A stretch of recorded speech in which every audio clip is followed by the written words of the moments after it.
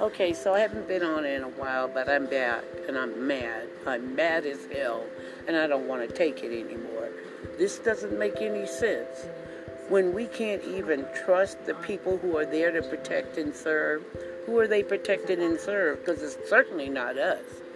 Even with our president who spreads dissension and hatred and division. We need to do something, people. The norm, everyone wants to get back to normal. The norm has not worked for everyone. We have to decide right now, today, what exactly our new norm will be. We have an opportunity to change things. So we must start somewhere, people. We must start somewhere.